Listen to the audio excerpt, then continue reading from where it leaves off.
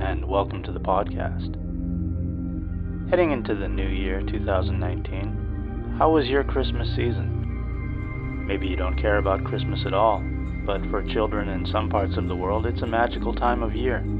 Those who are nice think they'll be rewarded with some excellent gifts from St. Nick, if they're young enough. The rest of those nice boys and girls know that mom and dad would love to give them something for their good behavior. What about those naughty kids? Should we really even say that they're naughty?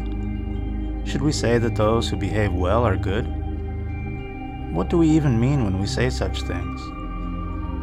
Some people see a neighbor's kid behave well 2 or 3 times and make a conclusion based on that relatively limited amount of experience.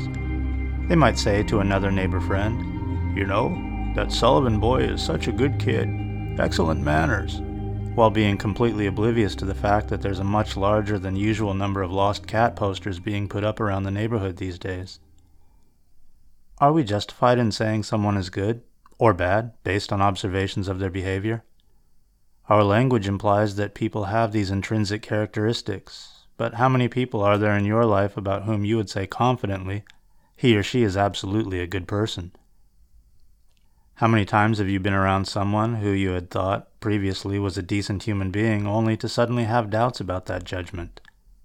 And how sound is your judgment about who and who isn't a good person? Are you sure about that? Are you a good person?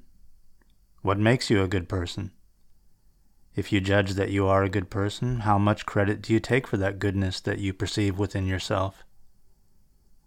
What about the person who thinks they're not good, maybe even awful? How willing are they to step up and take full credit for being a shitty human being? Most of us probably know at least one person whose behavior sucks worse than that of most others, and when told so tends to shift the blame for it elsewhere. That an individual is able to spin fictions in their mind as part of some overarching narrative that helps them navigate the world of other people is, from the objective viewpoint of a curious person, truly fascinating. It's fascinating because most of us take these delusional stories we tell ourselves about ourselves to be true. It's only when confronted with really strong evidence to the contrary that we give up our pretensions and slink away hoping to find somewhere to be alone and recover from the psychological shock of the event. And before long, we're back to it, starting down a different path of self-delusion. We seem to know on some level that we do this, but most of the time we think that we're good enough at fooling people that we confidently lie our way through each day, sometimes having great fun doing so. Maybe the psychological shattering that comes with being called out for our bullshit comes not from realizing how full of crap we are, but from the realization that we just aren't as good at tricking other people into believing positive things about us as we had imagined. And that shattered feeling comes from the thought that maybe we've been naked and exposed all along, and that we were the only person in all those rooms and all those moments leading up to now who didn't realize it.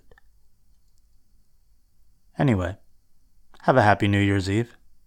Until next time.